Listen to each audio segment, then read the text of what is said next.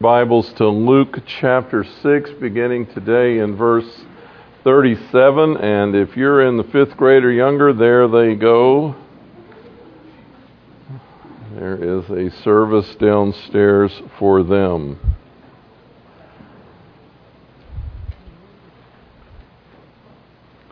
Luke chapter 6, beginning in verse 37. Moving along this morning in Jesus' sermon to his disciples, his message to them, and coming to the segment where he talks about judging one another. Verse 37, "Do not judge, and you will not be judged. Do not condemn, and you will not be condemned. Pardon, and you will be pardoned. Give, and it will be given to you. They will pour into your lap a good measure, pressed down, shaken together, running over. For by your standard of measure, it will be measured to you in return." And he also spoke a parable to them. "A blind man cannot guide a blind man, can he? Will they not both fall into a pit? A pupil is not above his teacher, but everyone, after he has been fully trained, will be like his teacher. Why do you look at the speck that is in your brother's eye, but do not notice the log that is in your own eye? Or how can you say to your brother, 'Brother, let me take that speck that is in your eye,' when you yourself do not see the log in your own eye? You hypocrite! First take the log out of your own eye, and then you will see clearly how to take the speck that is in your brother's eye. For there is no good tree which produces bad fruit, nor, on the other hand, a bad tree which produces good fruit. For each tree is known by its own fruit. Men do not gather figs from thorns, or pick grapes from a briar bush. The good man out of the good treasure of his heart brings forth what is good, and the evil man out of the evil treasure brings forth what is evil. For his mouth speaks from that which fills his heart." I want to speak this morning about the subject of what Jesus is saying to his disciples about judging one another. And you know, the problem that we have in our society is we are told all the time in a very pluralistic culture that everybody can do whatever they think is right, and we're not supposed to have any opinion about it. Whatever a person does, as long as it's right for them, it's okay. And so we're not supposed to have any judgment about that behavior. Well, a lot of times we completely miss the teaching of Scripture on the subject. We're not discerning when we ought to be discerning. On the other side of the coin, probably one of the biggest problems we have as a family of God, as followers of Jesus Christ in the body of Christ, is fault finding. You know, we're just by nature fault finders. And we often are passing judgment on one another in a wrong and inappropriate spirit. So I've titled my sermon, even though it's a bit of a plagiarism, "To Judge or Not to Judge?" That is the question. When do we need to be judgmental, at least in the discernment, and when do we need to give a lot of liberty? Jesus says in this passage of Scripture, "Do not judge." Now, you know, when you start to do a word study on the word judge, we find that it's used about 62 times in the New Testament in about 55 different verses, and those verses are spread out over the New Testament between Matthew and Luke and John and Acts and Paul's writings and the letter to Hebrews and Peter's writings and James. So it seems like everybody has something to say about judging. In fact, the New Testament does have this as a significant theme, that we need to be a people who get this right.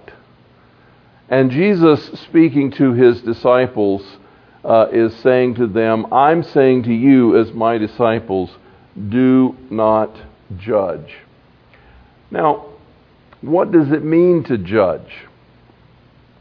I wish it were simple to say that there's different words that we could look at, and that would clarify it for us. But the fact is that every time the word judge or judgment or a judge occurs, it really comes from the same root Greek word.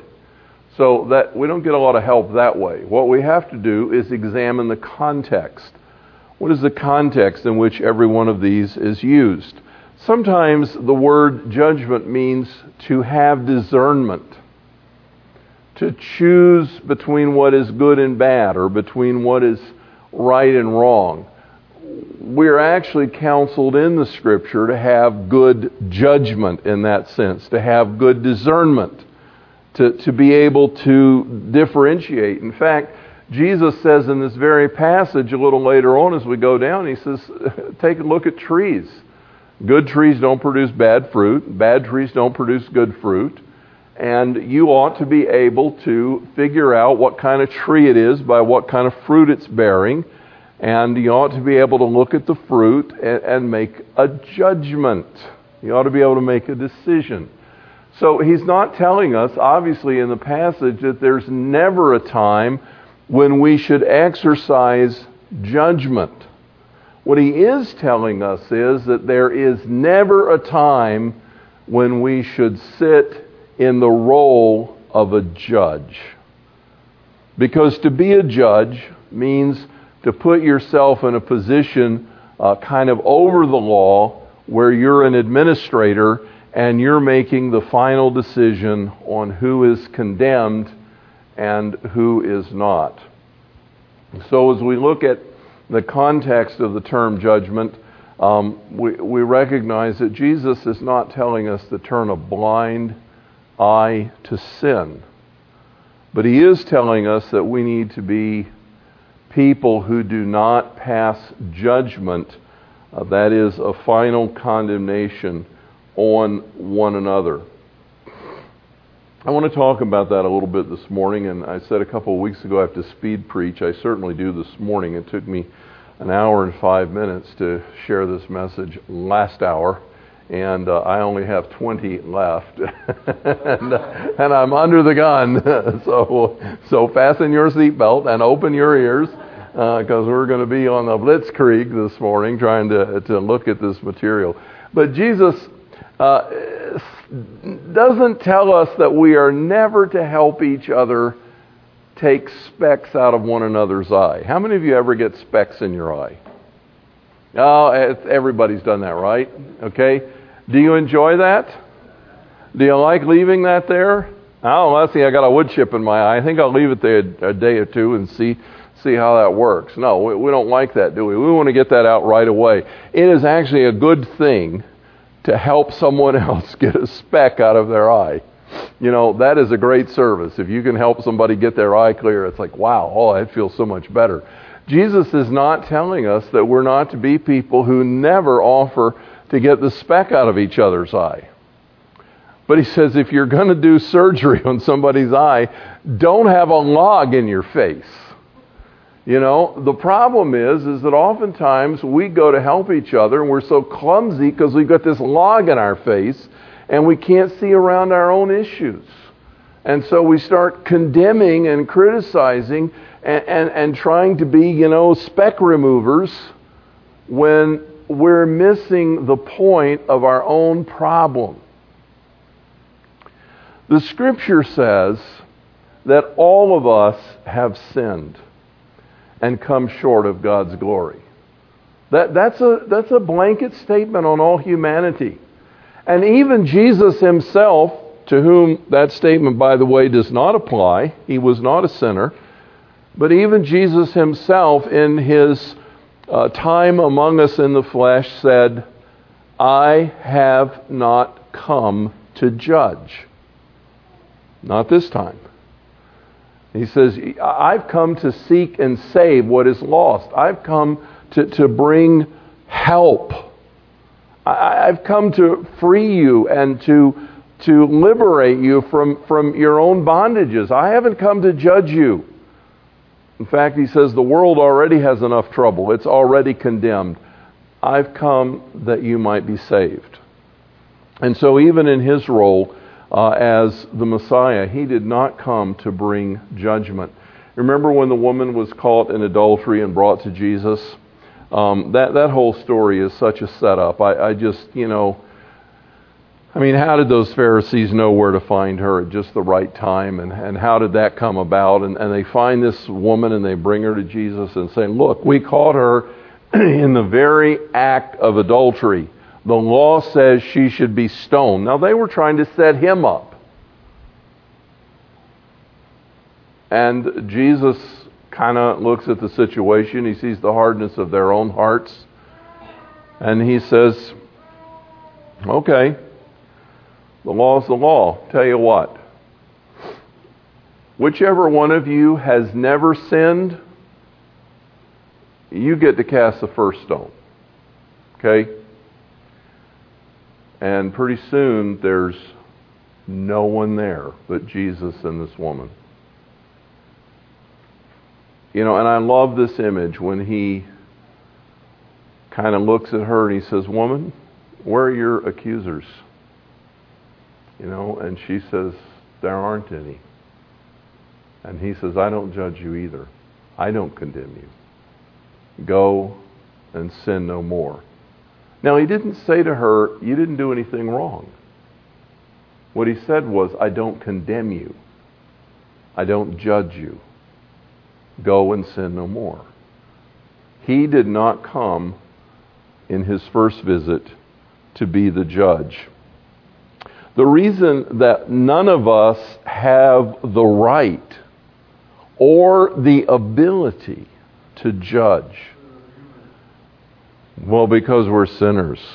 We're human and we're sinners. Jesus was human, but he wasn't a sinner, so there's a little distinction there. But it's interesting. I want you to do a mental exercise with me for a moment. I've repeated myself a number of times through the years. It's not because I'm senile. It's just because, I may be, but that's not the reason I repeat myself. I repeat myself because we have such a hard time getting certain things kind of built into the fabric of our lives. We need to really think about it. I want you to do a mental exercise with me. I want you to just stop for a moment and I want you to think about the most despicable, the ugliest, the worst sin, the worst crime that you can imagine. I know that's an ucky thing to do in the middle of the sermon, but I just want you to think about that. What to you, if you read it in Yahoo News or heard it on the news or whatever, what to you would be the worst, most despicable, sinful crime you could imagine? Now then, here's the test to see if you've really seen the grace of God in Calvary. If you don't think that you're capable of that yourself, you don't know yourself very well. You say, well, wait a minute. I would never do that. This thing I've got in my mind, I would never do that. You don't know yourself. The Bible says that the heart of every human being is desperately wicked and deceitful above all things. Who can know it? You can't even know the depths of your own depravity. You can't even fathom how bad you could be. And if you have not seen yourself in the light of Calvary in those terms, there's something you're missing out on. You're missing out on the amazing love of God. Because you can only fully appreciate the love of God when you have seen how much He has forgiven in your life. Remember what Jesus said when He was in the home of Simon and this Pharisee saying, this woman that's doing this to your feet, she's a sinner. Don't you know what kind of person she is? And Jesus says, let me tell you something. The one who's forgiven much loves much. He said, I came into your house. You didn't wash my feet. You didn't provide this for me. You didn't do that. You didn't treat me in any special way at all. But she said, since I've sat down, this woman has not ceased to weep and to wash my feet and to dry my feet with her hair. She has been forgiven much, and she loves me. You think you got it together and you don't really care about me. That was the essence of his message to him. Friends, when we see our true selves in light of Calvary, the one thing that it does for us is awaken us to the love of God. And our response is, God, thank you for forgiving me. Thank you for cleansing me. Thank you for saving me. And when we've seen that, it becomes very difficult to be judgmental regarding other people, no matter what they've done. That does not mean that we agree with their behavior. But it means that we're in a position now to view them with humility. Because even though they may be behaving inappropriately and doing bad things, sinful things, we're not in a position to judge that, because truly, but for the grace of God, there go I. That's me. That's what I would be like, perhaps apart from God. Oh, you may have a different flavor. There may be some sins that you just can't imagine you would ever do. And you might not. But you might do something you never thought you would do in a totally different realm. It's interesting how some people's Achilles heel tends to be in sexual morality or immorality. Some people's has to do with lying. Some has to do with stealing. Some has to do with various and sundry other things. People have different weaknesses that they are particularly vulnerable to. And it's also interesting that if you start down that path, you may wind up in a bunch of other things that are spin-offs that you never saw coming. But the reality is, if you've seen yourself in the light of Calvary, it ought to bring a humility and a tenderness to your heart. Jesus says, if you're going to take the speck out of your brother's eye, you need to take a look at the log that's in your face before you attempt that. Because you need to have that right spirit. Galatians 6:1 says, you who are spiritual, restore such a person in a spirit of gentleness. Even though they've sinned, restore them in a spirit of gentleness, looking to yourselves lest you also be tempted. You know, one of the things that I have a responsibility for on our district committee of interviews and licensing and ordination is it's also the discipline committee. And every once in a while we have to make some hard choices about people that have failed. And that requires a great deal of sensitivity, a great deal of humility, because that could be me. This year we've had a couple of pastors that have had to leave their pastorates, not because of any great moral failure or theft or anything like that, but because they just got too full of themselves. They just started freewheeling. They lost credibility. They went out on limbs they shouldn't have gone out on. They ignored bylaws. They just kind of went out there in such a way that their leadership lost confidence in them, and they were unable to provide, to command respect and provide leadership for their congregations, and they had to leave. And you start to deal with things like that, and you say, I can see how that could happen. I can see that. Even though it ought not to be. Are you in a place, if you're going to be a speck remover, are you in a place where you can understand how people get specks? Because you understand how you have them. That's a requirement for being a good spiritual surgeon.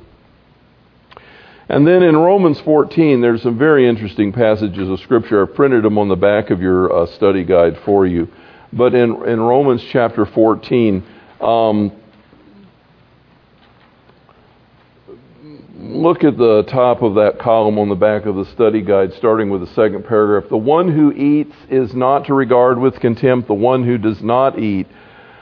The one who does not eat is not to judge the one who eats, for God has accepted him. Who are you to judge the servant of one another? To his own master he stands or falls, and he will stand, for the Lord is able to make him stand. And moving down the passage, why do you judge your brother? Or again, why do you regard your brother with contempt? For we will all stand before the judgment seat of God. Therefore let us not judge one another, but determine this, rather not to put a stumbling block in a brother's way. Now in Romans 14 and also in the Colossians passage and in the James passage, in those passages, Paul is talking about things that have been that have passed away because of the difference between the old covenant and the new. And anytime you have that kind of change, there are people who have grown up within a certain culture and expectations. I mean, if you've been taught all your life that there's certain things you ought to do on the Sabbath, there's certain meats you should never touch, forget eating them, you shouldn't even touch them. There are certain things you should never drink, that should never cross your lips. There are festivals and new moons and Sabbaths that you have to keep. And this has been your teaching and training all your life, and it seems so right to you. And now the tables have turned, and Jesus has lifted those things. I'm not talking about moral issues that are clearly, unmistakably, biblically identified as sin: lying, stealing, adultery, immorality, theft, all those kinds of things that we can identify so clearly. But I'm talking about these things that are out on the edges that have to do with cultural experience. And even the Old Testament liturgical laws and dietary laws that God clearly nullified in the New Testament. Clearly nullified them. I mean, there's no question about that. Now, here are people that feel like, well, I've got to keep that. And there are people who feel like, well, no, I don't. And now all of a sudden we're judging each other. Friends, we do that today. Forget the Old Testament. We do that today. We have the same problem today. We judge people because I was raised a Southern Baptist in a teetotaling home, in a teetotaling church. I was taught from my childhood it is sin to have a drink. Not just, bad choices. It's sin. Drunkenness was not the issue. Touching alcohol is sin. I was trained that way. Smoking is sin, and then, we have these ideas of, I can't believe she'd leave the house looking like that. Who would ever wear that kind of thing in public? And then we have that kind of mentality. We have all these ideas. That music is devil music. You shouldn't ever listen to that stuff. That's not Christian. And we bring all these attitudes into the church. Friends, they're on the fringe. They're out there.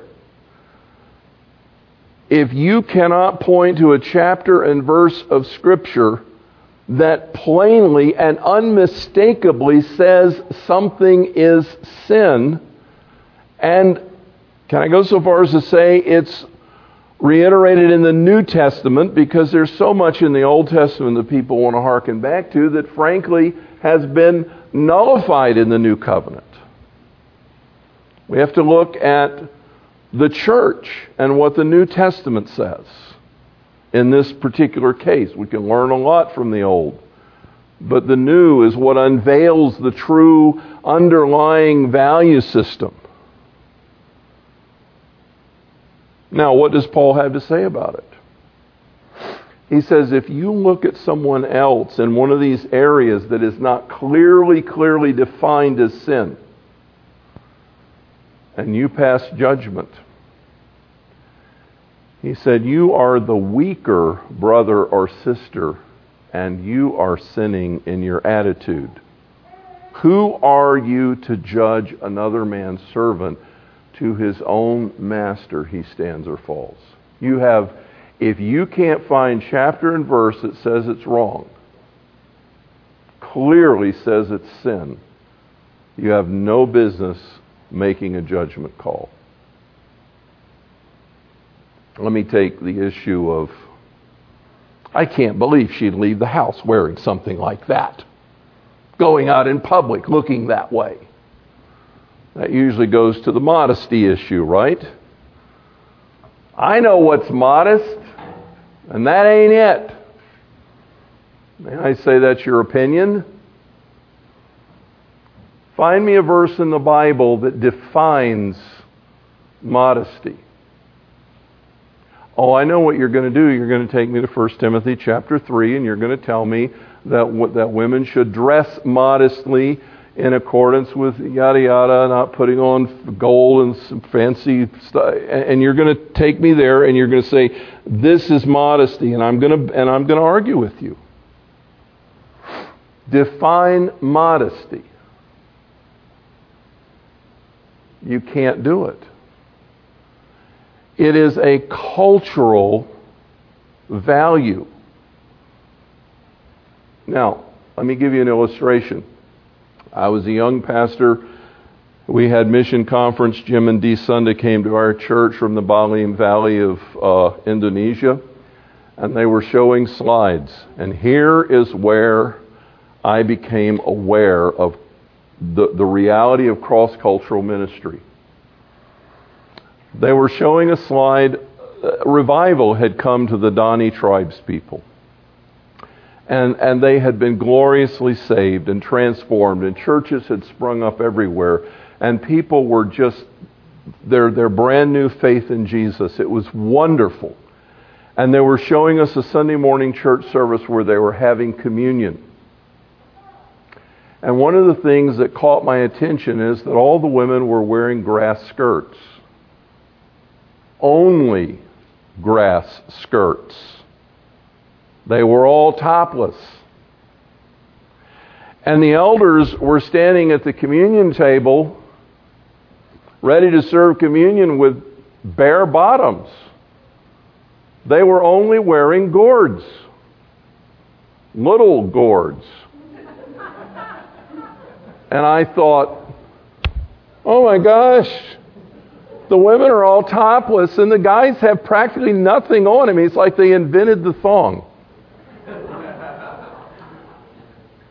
The guys, not the gals. They didn't have on anything under the grass skirts.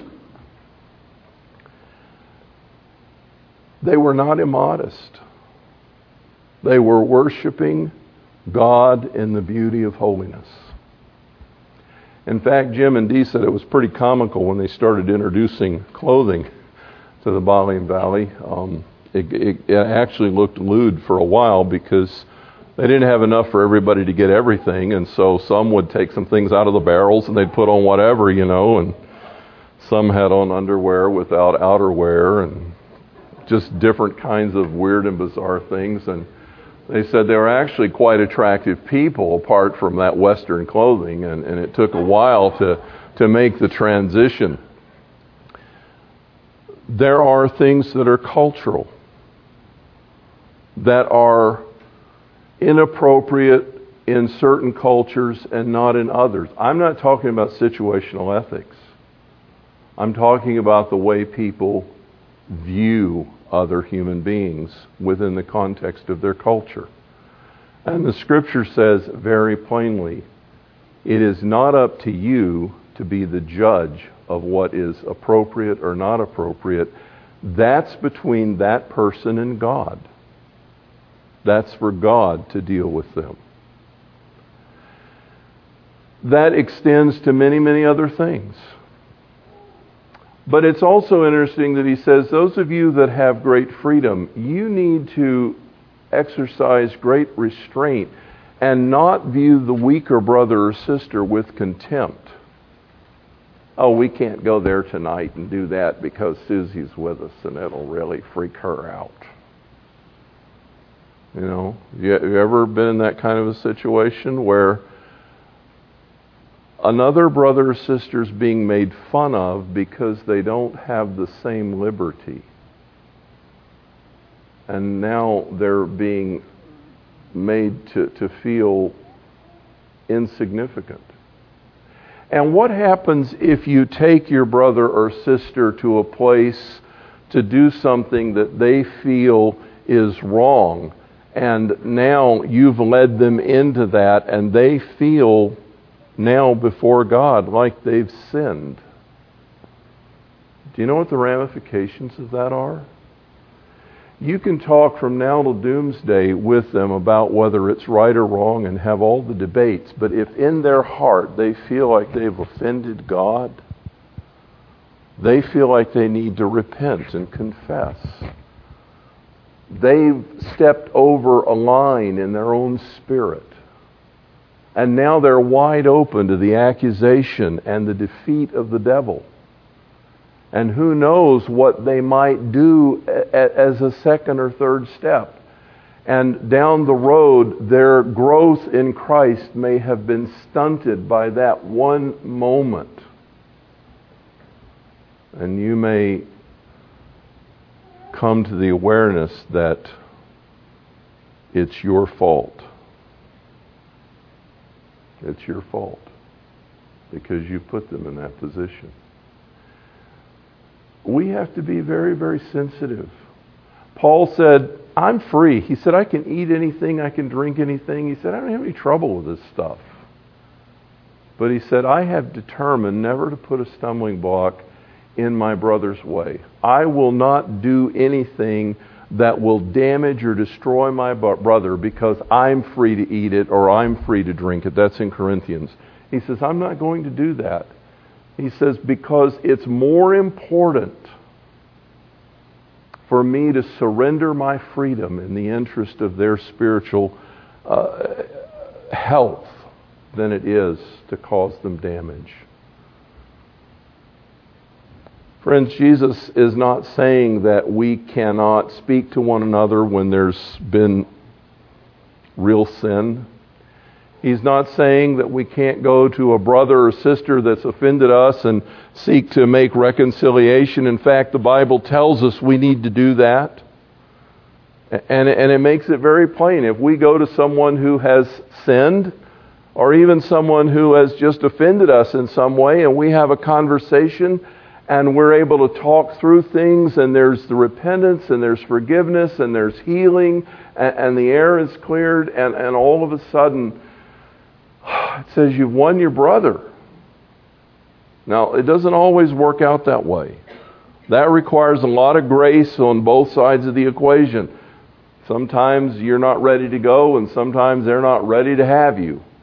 And so you can't distill that down to that level. But there's nothing in the Scripture that prohibits us from seeking to bring unity back through reconciliation, to talk with one another about our failures, to help one another.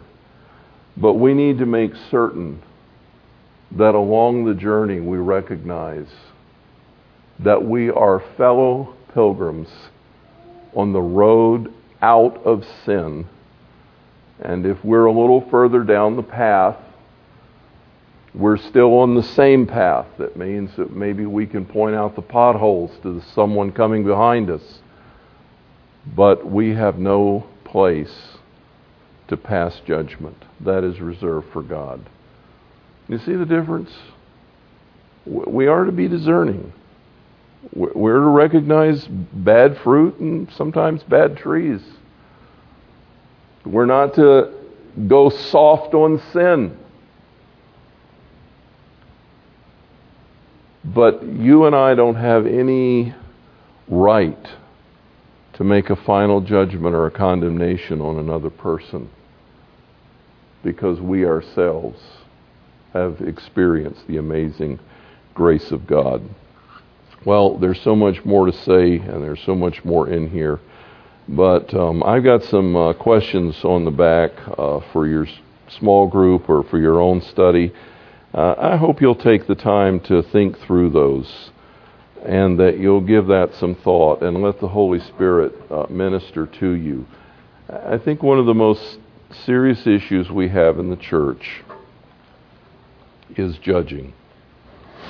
And friends, if we're going to be the kind of people God wants us to be, no one should ever walk in the door of our church and feel uncomfortable or out of place because we make them feel like they don't belong.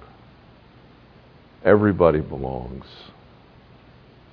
The cross is open for every person, and there's room for every single individual, regardless of their background, regardless of their past.